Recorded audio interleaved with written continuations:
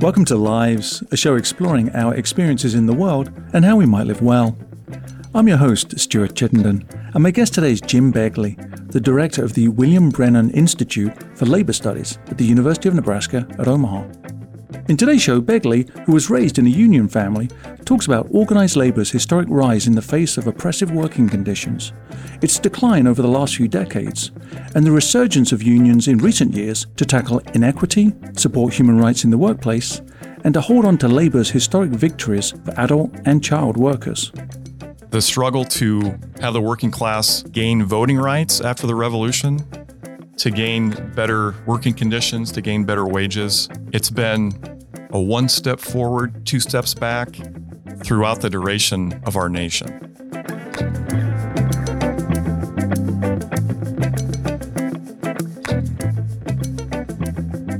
Jim Begley is the director of the William Brennan Institute for Labor Studies at the University of Nebraska at Omaha. He grew up in a union household in Omaha and spent 15 years addressing labor and human resources issues for the City of Omaha. Since 2012, he has been an elected member of the Metropolitan Utilities District, or MUD, Board of Directors in Omaha. Begley is a member of the UNO chapter of the American Association of University Professors, the faculty union at UNO. Begley received his master's degree in Public Administration and bachelor's degree in Political Science from UNO. Begley and his wife, who is a public school teacher and union member, live in Omaha with their family. Jim Begley, welcome to Lives. Stuart, thank you so much for having me. A pleasure to be here with you. Let's set the scene a little bit then. What do you mean when you talk about labor and perhaps labor studies? Sure. So labor studies is simply the trying to understand why men and women come together in the workplace to form alliances and solidarity in issues revolving around wages, benefits, and conditions of the workplace. So unions go back to the founding of this nation. Unions are simply a not-for-profit organization of men and women coming together to sell their intelligence, their strength, their experience to an employer. So I appreciate that idea. I don't think I've ever heard unions referenced in the way that we could call them nonprofits. And I really like that explanation, this idea that people come together to collectively represent their common interests. We often see unions in opposition, or we consider them in opposition. So what are they sometimes considered to be in opposition to? Well, I present non-credit classes to mostly union members in apprentice classes. And the first question I ask is, have any of you ever had any formal education through your K through 12 years about what organized labor is or about labor unions? I have yet to have one hand raised in my presentations from those members.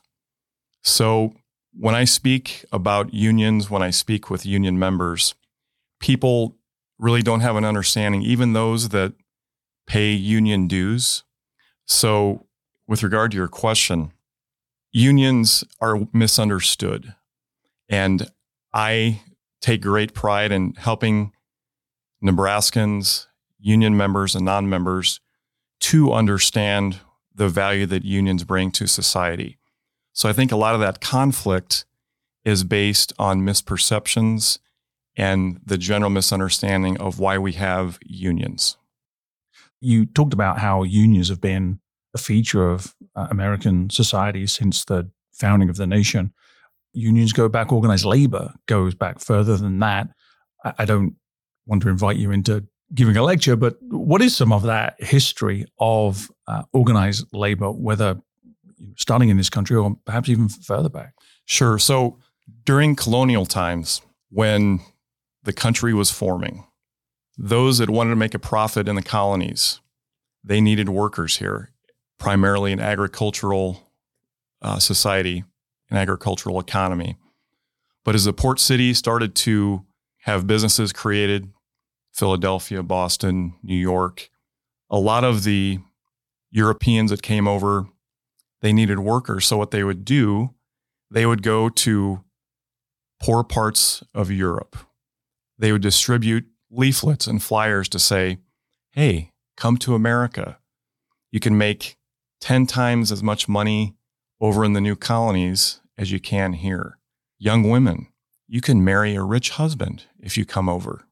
So they were not looking for men and women of social refinement. Rather, they were looking for and basically tried to exploit those who were impoverished in Europe, promising them a much better life in the colonies.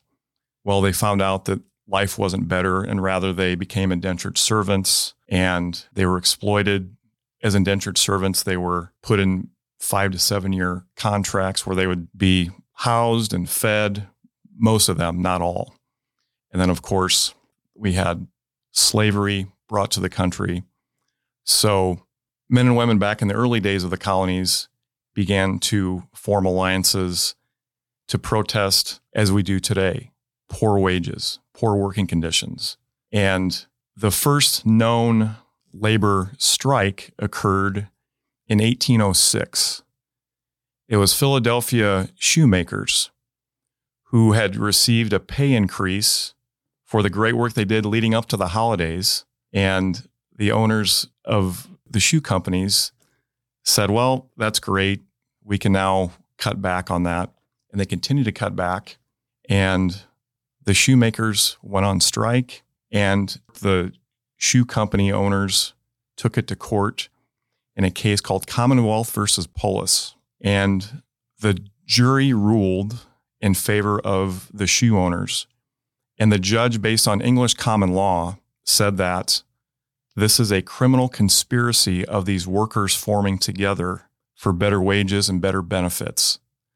So that mindset prevailed for the first half of the 19th century. So it's always been a difficult slog for men and women coming together to organize, to fight for better wages and better benefits and better conditions of employment.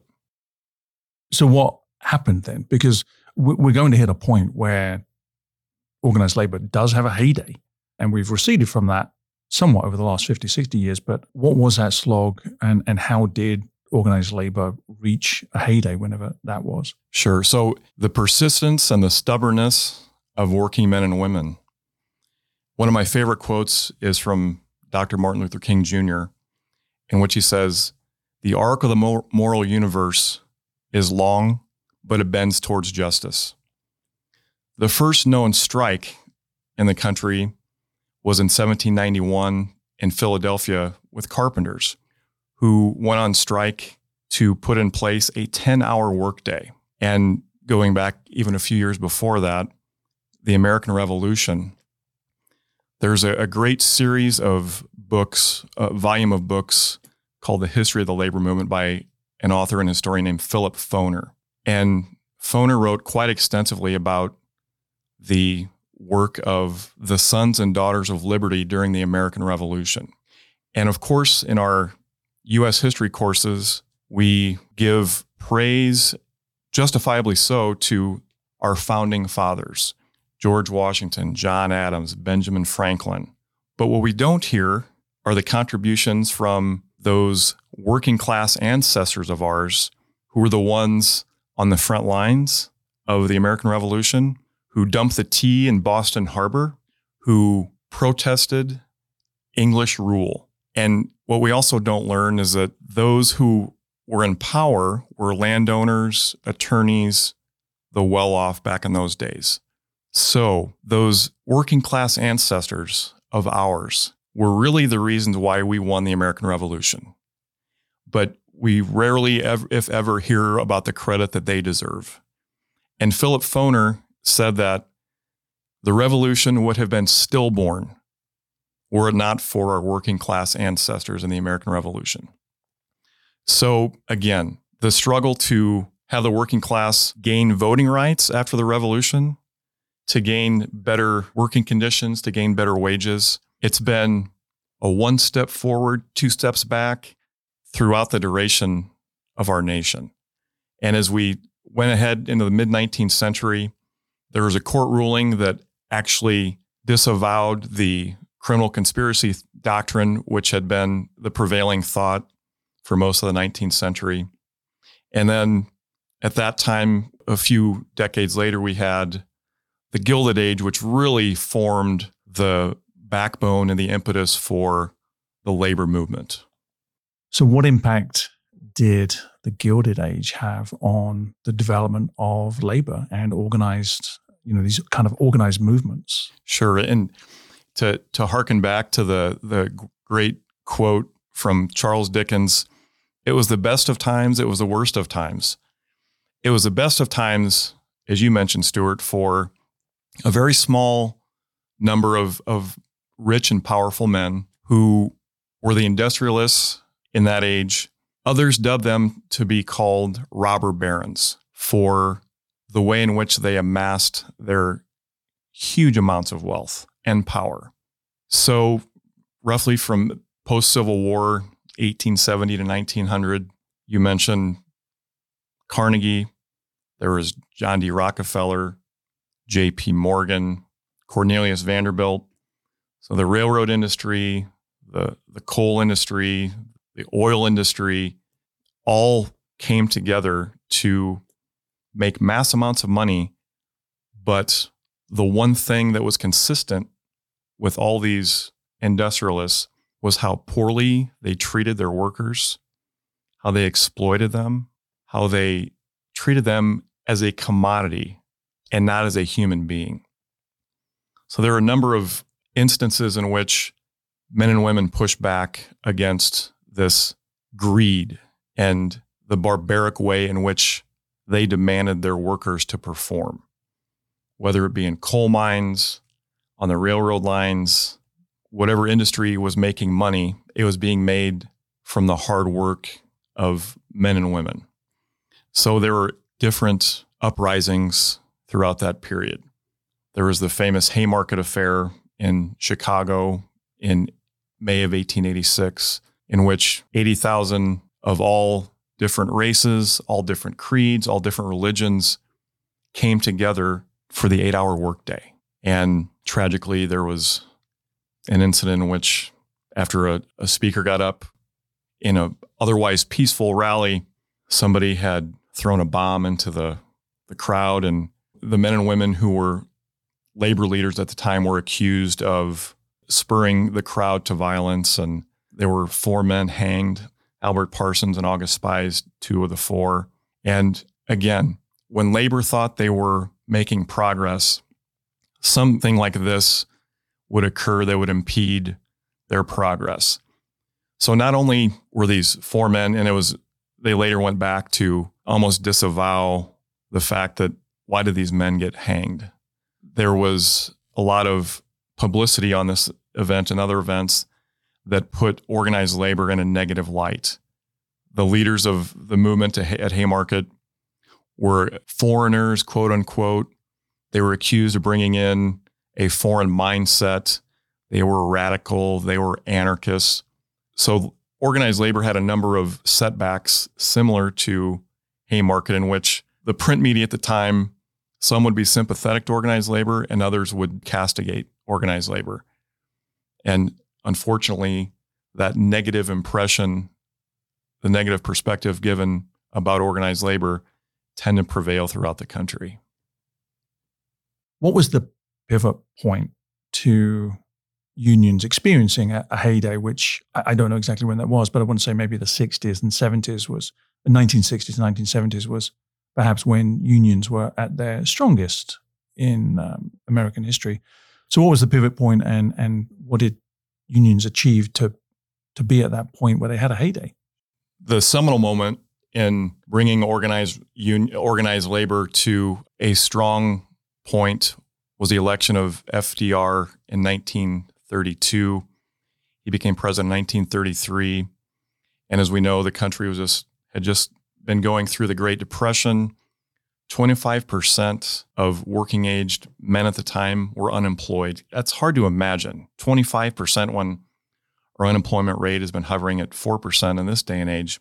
So when FDR came in office with his New Deal, he experimented, he tried different things to try to bring the economy out of the Great Depression. To bring workers into the fold in 1935, as part of the New Deal, Congress passed the National Labor Relations Act, also known as the Wagner Act. This was the first time in the history of the nation in which collective bargaining, the right to organize, became codified in federal law. So that law, along with the 1938 Fair Labor Standards Act, kind of the two-legged foundation for organized labor. The Fair Labor Standards Act established a minimum wage. It established originally a 44-hour work week that then became a 40-hour work week. It put regulations for the first time on child labor in this country. And I always share with my students in class that I was talking about the moral arc a few minutes ago. The first known strike for the 8-hour workday was in 1791. It took until 1938. There were different states that put laws into effect, but it took until 1938 to codify an 8-hour, a 10-hour, then an 8-hour workday. So the persistence, the courage with which men and women continue to pursue generations upon generations, trying to make change happen. It doesn't happen swiftly most of the time, but it does happen. So that ushered in, those two laws really ushered in a dramatic increase in the number of men and women who became members of unions. That led to what's known as the Age of Prosperity. From 1949 to 1973, 33 to 35% of American workers belonged to unions at that time. And not by coincidence, that was a period of time in which we had the smallest difference of wages between the working men and women of this country and those that were well off. So that period of 25 years was really the heyday of the American labor movement. I'm struck by the parallels with today's situation to what you were describing. You talked about 1933 and FDR becoming the president and the New Deal and the Great Depression at that time. And in 2009, we had the Great Recession, which then was compounded a decade later, as we all know, with COVID and the pandemic. And it seems that since the low of public appreciation for unions around the Great Recession, there's been a resurgence, whereas I think Gallup recently just shared that the support for unions has been climbing steadily in the US, and it seems to have really accelerated. It's from a low point of 48% in 2009, which was around the Great Recession time, to 71% last year. What's happening today with this rising support for organized labor? Sure. And that 71% includes 77% of those between the ages of 18 and 34. So it's hard to take a step back and realize all the things we've lived through in this century. It started with 9/11. We had the economic calamity that you referred to, Stuart, in 2007 and 2008. From the 48% in which Americans approved organized labor in that period of time till present day, a few different things have occurred, I believe, and not to mention this little thing called the pandemic we've lived through for the last 3 years. I think as we've gone through these very trying times, men and women are trying to raise families, trying to make ends meet with their God-given ability. The pandemic, I think, is a great example of people realizing, okay, what's going on in our economy? We understand that if somebody wants to go into business, they go in to make a profit.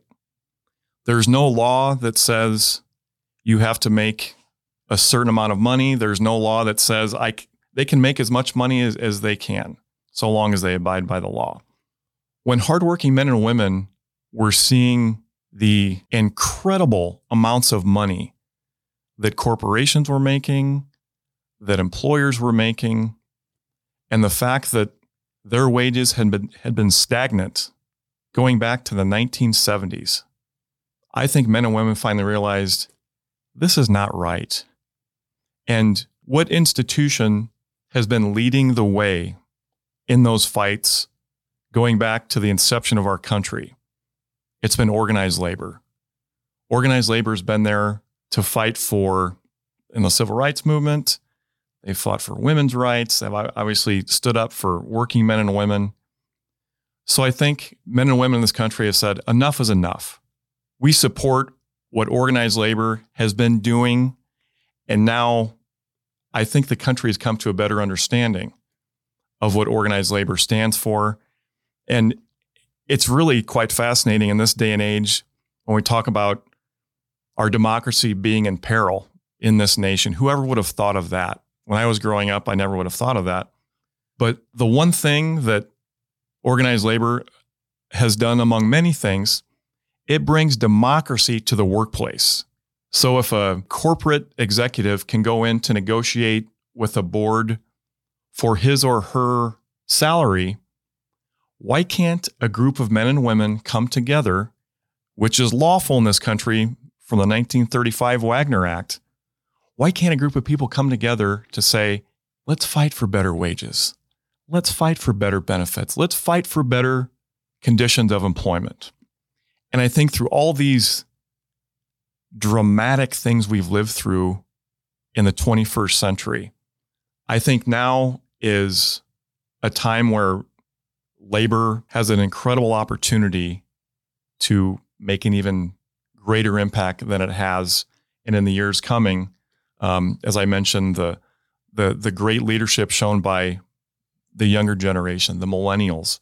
We see it in Amazon. We see it at Starbucks. Right now is a really hopeful time for organized labor. You talked about the robber barons 150, 100 years ago. Are we in that same moment? So another data point that struck me from reading the New York Times over the weekend, and the point is that since 2020, the richest 1% in the world has captured nearly 2/3 of all new wealth. So that's all new wealth globally, which is twice as much money as the rest of the world's population. And at the beginning of 2022, it's estimated that 10 billionaire men possess 6 times as much wealth as the poorest 3 billion on Earth. So in the United States alone, the richest 10% of households own more than 70% of the country's assets. And so we have, I think, since the pandemic, been refocused as a society on some of these financial and social inequities.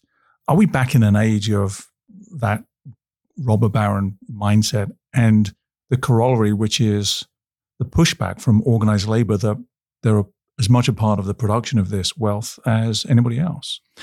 I think we are.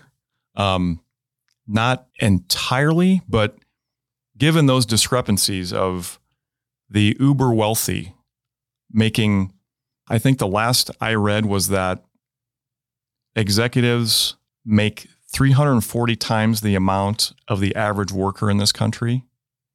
And that's just continued to get larger as the years have gone on, especially in the 21st century. So sadly, I think there is a parallel between the Gilded Age and what we're living through right now. But I tend to be a glass is half full kind of person. So the amazing opportunity, as I was talking about a minute ago, that is in front of organized labor right now. I don't think we can get 71% of this country to believe that the sky is blue, but 71% of this country has a strong positive opinion of organized labor. I also mentioned the great leadership that's been shown by the younger generation, which, as we know in this country, historically, a lot of the great movements have been ushered in and led by the youth in this country.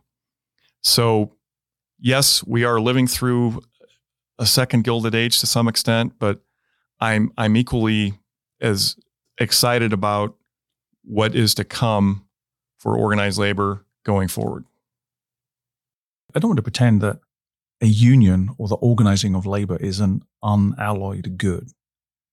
And so as much as we've talked about the demonization of unions and we've talked about the headwinds that unions faced, what are some of the reasonable pushbacks against the idea of collective action or the entities that represent collective labor?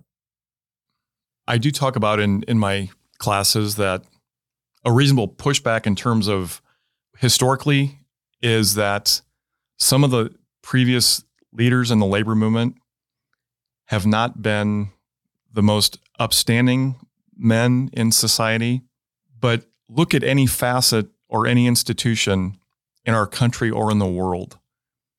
They're human beings. You can't find a business, you can't find a religion that hasn't experienced leaders who have been suspect in terms of their ethics. So when I get up to give a presentation, I don't tell people that these are, that all labor leaders in the history of the country have been the most virtuous men and women. Has there been violence in organized labor's history? Yes, there has. That's a sad fact. But also the flip side of that is, were it not for some of those horrible events and the sacrifice that those men and women made, I don't think we would be sitting here today with the labor laws we have in place, although we need to improve upon them drastically, given that those go back to 1935 and 1938, respectively. So is there fair pushback? Yes. But given that, some of those things led to a better life for those of us who followed in their footsteps. I mean, there's a long history that you've shared with us. In some ways, it sounds, the goals of unions sound both worthy, but potentially utopian. Why are so few people not joining unions? A few different reasons. Globalization has had a lot to do with the number of members dwindling throughout the 20th century and the early 21st century. We have weak labor laws. While I just touted the Wagner Act and the Fair Labor Standards Act, those go back 80 plus years. There have been efforts to strengthen labor laws. In 2009, we had the Employee Free Choice Act, or EFCA, that was very close to getting passed. There were different priorities from the Obama administration at the time, namely healthcare, that they moved as strong as they could on that issue. And then Senator Ted Kennedy passed away. The special election to replace him, a gentleman named Scott Brown, who was a Republican, got elected. So the Democrats had 60 votes with Ted Kennedy in the Senate. When he passed away, sadly, and Scott Brown got elected, that took away the 60th vote to get EFCA through. The PRO Act, the Protect the Right to Organize Act, was introduced in Congress, the previous Congress. That passed the House of Representatives, but that also failed to reach the 60-vote threshold to overcome a filibuster from the Republicans in the U.S. Senate. So weak labor laws, and because of the weak labor laws that we have, there's a lack of enforcement for when employers violate the law.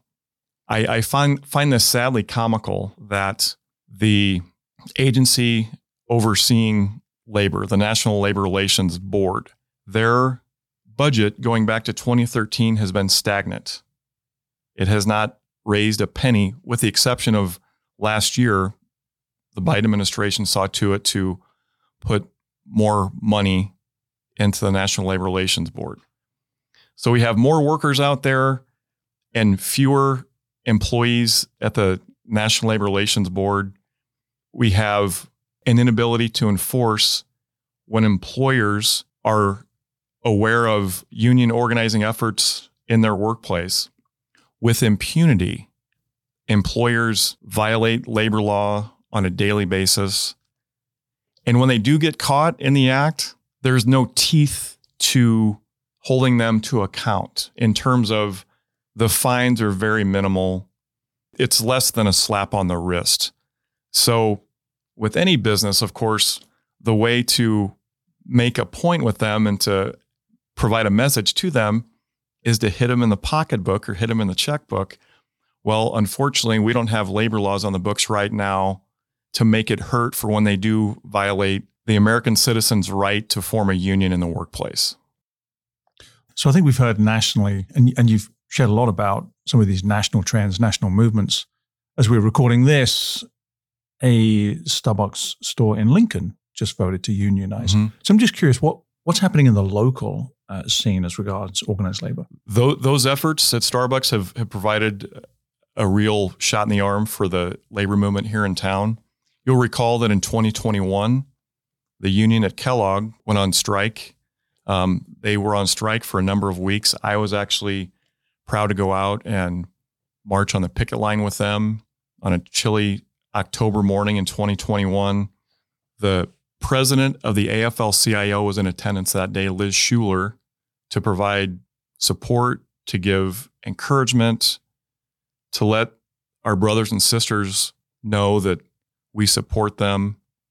And it was really quite moving to find and to listen to labor leaders go up to the microphone that morning and hear these men and women who've been on strike. They're not receiving a paycheck.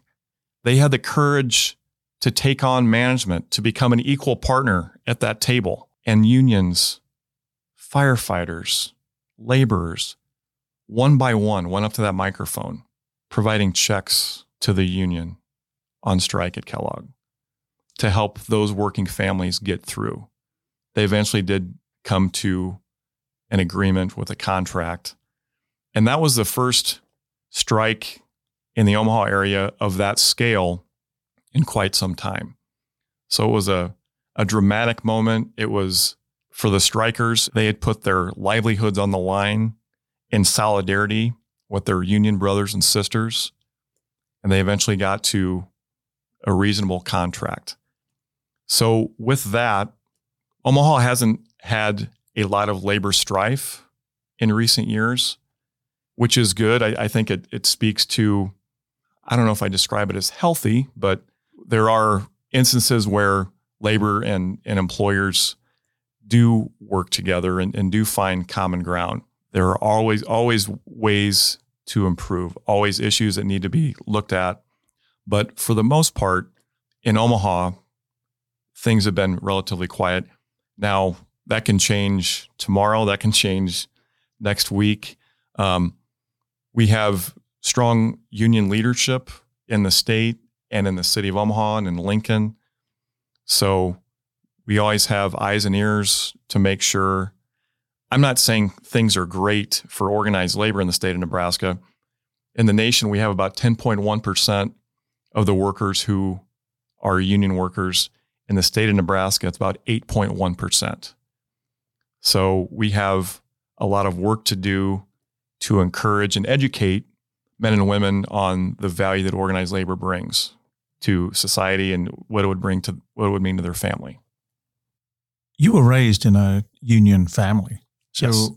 When you look back on your childhood, sort of what stands out to you just generally from your childhood, your upbringing, and especially as regards it being a union household? Sure. I appreciate you asking that question because at the outset of my presentations, I always encourage those in the audience that share your story.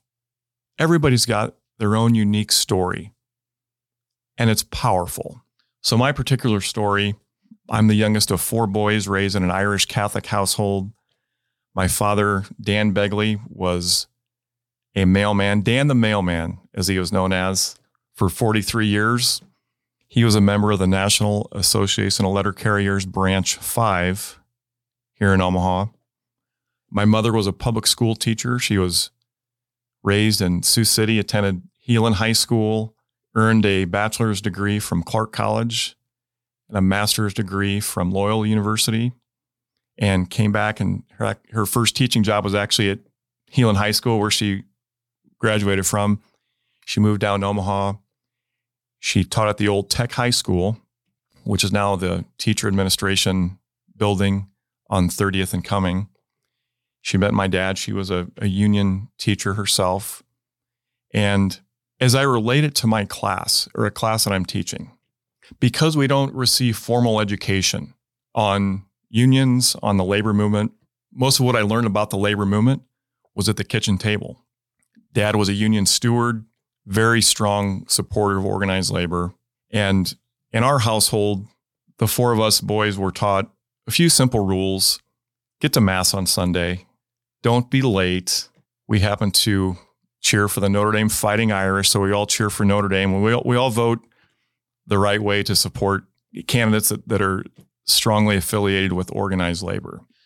If I had to point to one event, Stuart, growing up, in 1981, Ronald Reagan was in the first year of his presidency.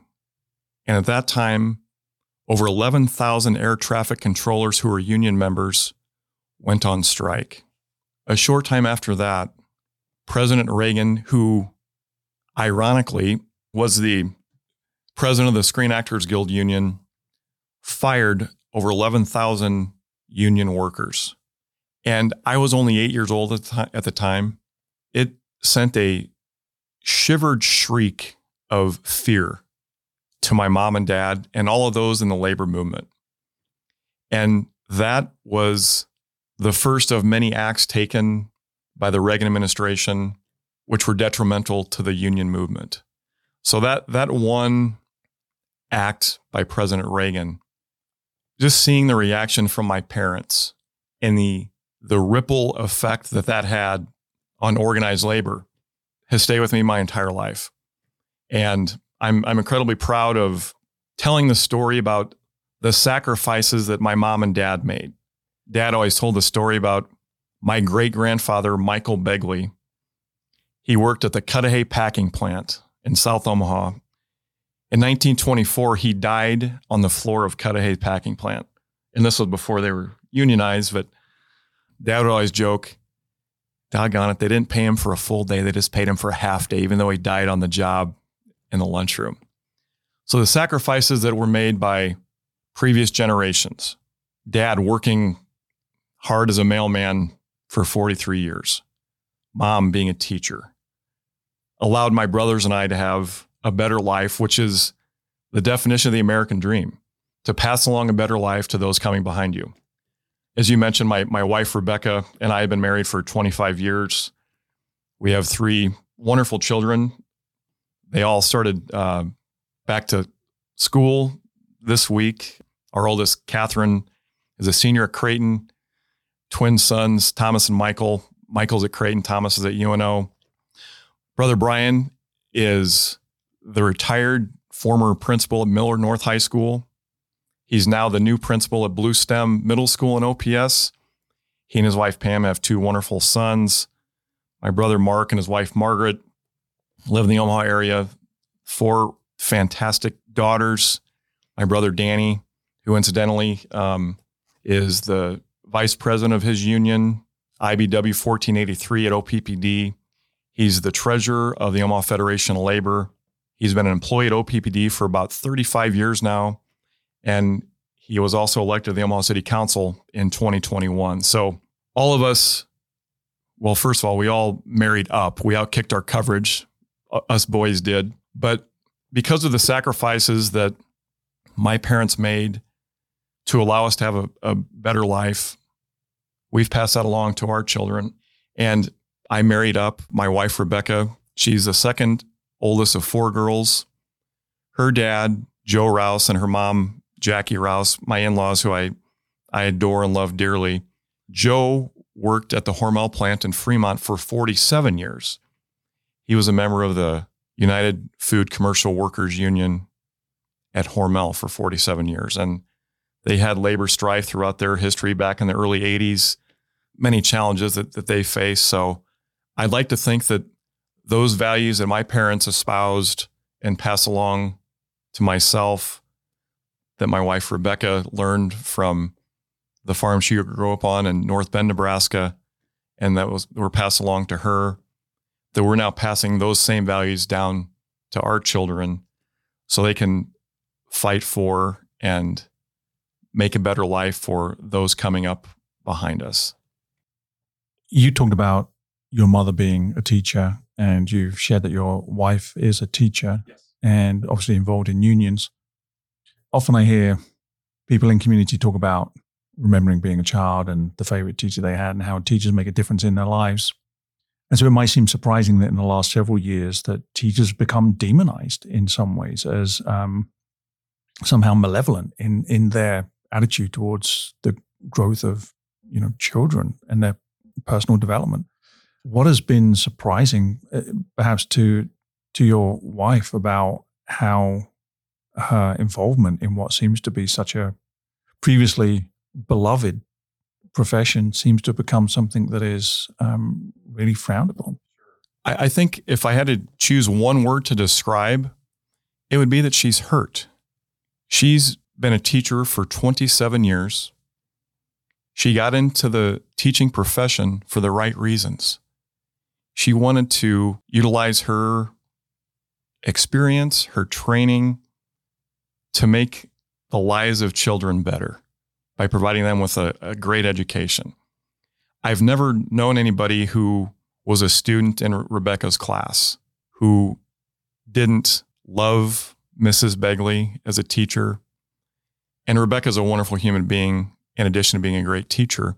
But she has been so upset by this pushback in which a small but vocal number of folks throughout the country, even in this community, are alleging that teachers are indoctrinating our children, which is malarkey. And the fact she's dedicated her life to students, it's really impacted her, but she's also seen how it's impacted her younger colleagues who got into the profession for the same reason she did.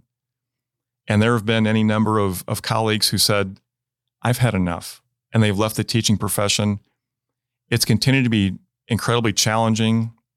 We know that teachers don't get paid nearly what they should.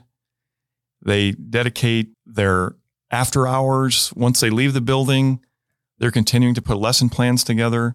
So it's been a really difficult time, especially during the pandemic the last 3 years, knowing that children suffered not being in the classroom, knowing that many fell further behind, and the way that teachers have been unfairly castigated by, like I said, a small number of vocal folks throughout the community and throughout the country. It's been incredibly unfortunate, and I'm really proud, incredibly proud of Rebecca and my brother Brian, for that matter, and all teachers who have withstood this unprecedented pushback against their calling. It feels ironic then that some of the gains made by organized labor over the decades, if not the centuries, to create safer working conditions and put some constraints around how we treat human beings in the workplace, especially those gains made about how we put children to work, has been whittled away to some degree over the last few years. And I get it. There is a workforce shortage, and we have, particularly locally, in some categories of workers, some really low unemployment levels. So I do understand that securing talent, retaining talent is a difficult business for business. But nonetheless, there is this increasing movement to open up working for children in different circumstances that have been previously disallowed to them. Could you speak a little bit more to that situation and that irony? Sure. So in 1900, at the turn of the 20th century, there were 1.7 million children who were gainfully employed. I talked about the Fair Labor Standards Act that put into place a floor for regulating child labor. Many of us thought that we had solved that issue. Unfortunately, in recent years, it's reared its ugly head again. At last count, I believe there were 14 states who have introduced bills and, in some instances, passed bills to roll back their own child labor laws that they had passed in their own state, in addition to what the Fair Labor Standards Act provides. For example, in Wisconsin, they introduced a law that would allow 14-year-olds to serve alcohol. It used to be 18, now it's 14. Iowa's introduced, and in fact, I think they passed their bill. Arkansas. So, as you mentioned, Stuart, there is a critical need for employees throughout the country. In the state of Nebraska, every year, we are behind about 50,000 workers. So in the 2020 election, there's an organization in Kansas that was started by, we know them as the Koch brothers. Koch Industries in the 2020 election spent $1.1 billion. And this is all since the 2010 Supreme Court decision that equated free speech with campaign contributions. So with that amazing sum of money that was pushed out to various candidates and causes, that was really the impetus for this flurry of bills to roll back child labor in various states throughout the country. And the reason why I mentioned we're seeing a need for employees, but going back to the same arguments that were made in the 19th and 20th centuries for having child workers, well, they're easily controlled. They can fit into little nooks and crannies and perform the work that most able-bodied adults can't do. Back in those days, the children had to go to work because the families didn't bring in enough money, so the children brought in income to help support the family. Tragically, what we know is that the children being most exploited in this current rendition of child labor are immigrants. Those that are brought here who may or may not be accompanied by an adult. But we saw it in packing plants in the state of Nebraska within the last year, that children as young as 13 years old working in incredibly dangerous jobs in horrific conditions. And it really is one of those things that I'm in disbelief about, given if we can't have a universal understanding that child labor is an immoral practice, then what the hell are we trying to do? Why can't we come to an agreement on that one simple issue, that we don't want our children to be exploited or harmed or hurt? And we know that children working in those kinds of conditions, historically, it stunted their emotional, it stunted their intellectual, it stunted their physical growth. So to see that rear its ugly head again is incredibly disturbing. When you think about reimagining the future and the relevance of organized labor for the rest of this century, and recognizing you said you're a glass half full person, what is that picture like for you? How do you reimagine the future of labor in this century? So looking back, a lot of apprentices I talked to did not know that, for example, Dr. Martin Luther King Jr. on April 4th, 1968, was in Memphis, Tennessee to march with striking sanitation workers. He was down to fight with the garbage men and women in the streets of Memphis. And that was sadly where he was assassinated. In 1963, Dr. King's March on Washington, perhaps the most famous speech ever, one of the most famous speeches ever given in this country, the I Have a Dream speech. That was the March on Washington for jobs. And at the time, organized labor wasn't completely on the same page, but there was union representation that day. Going forward, keeping those two things in mind, I'd be remiss if I didn't mention my predecessor, John Kretschmar. John always talked about the fact that unions have 4 tools at their disposal that are interconnected, that they need to utilize at all times. The first being political participation. If you're not involved helping to get union-friendly men and women elected to any office, federal, state, local, the union movement's going to suffer. The second thing is obviously collective bargaining. That is the most important tool that unions have to sit down at the table to be equal partners with management. The third is organizing the unorganized. That's what I attempt to do, not organize them, but educate them about the values that organized labor brings to society. Democracy in the workplace, economic and social justice. Have a values discussion instead of reciting factual data points, which are equally important, But the way we connect with people is through emotions and talking about our shared values. The last point, the fourth tool that John talked about that I continue to preach as well, is to continue to form alliances with like-minded groups. Solidarity is the most important word in the union and labor movement. If we can have solidarity among members, but also solidarity among the other groups out there, simply fighting for the common denominator being we're fighting to make life better and a little bit easier for all of us. And looking down the road, I turned 50 this past March. So if I'm blessed to be around for the next day, month, number of years, however long that is, if we can continue to bring in like-minded groups that just want a better life for themselves and their children, if we can continue to talk about our shared values, unions are as American as apple pie. They've been around since the founding of our nation.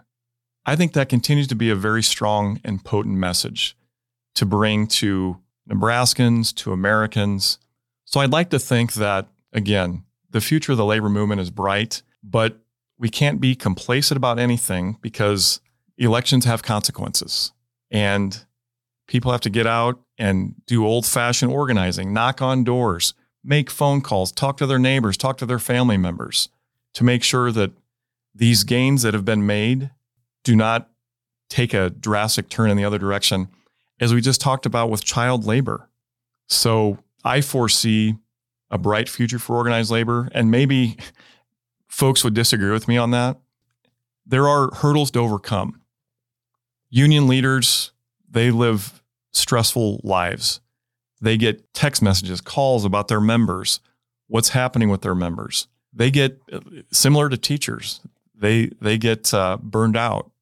But with the window of opportunity we have, right now we have, at least for the next year and a half, we have arguably the most labor-friendly administration in the history of this country. We have 71% approval among Americans for organized labor. We have men and women who want to join unions.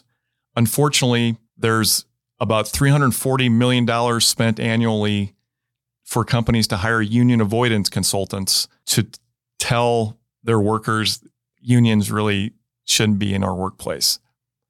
There are a lot of things to overcome, but with the sentiment prevailing in the country right now, I'm cautiously optimistic that the future of organized labor is bright.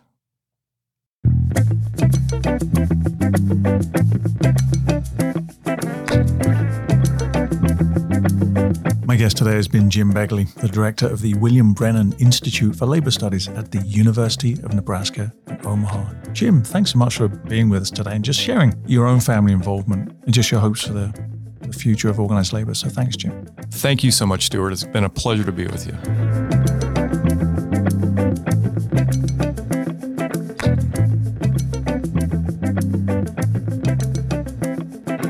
Lives is brought to you on KIOS Omaha Public Radio and is produced by Courtney Bierman. The music you hear playing in and playing out is performed by Andrew Bailey.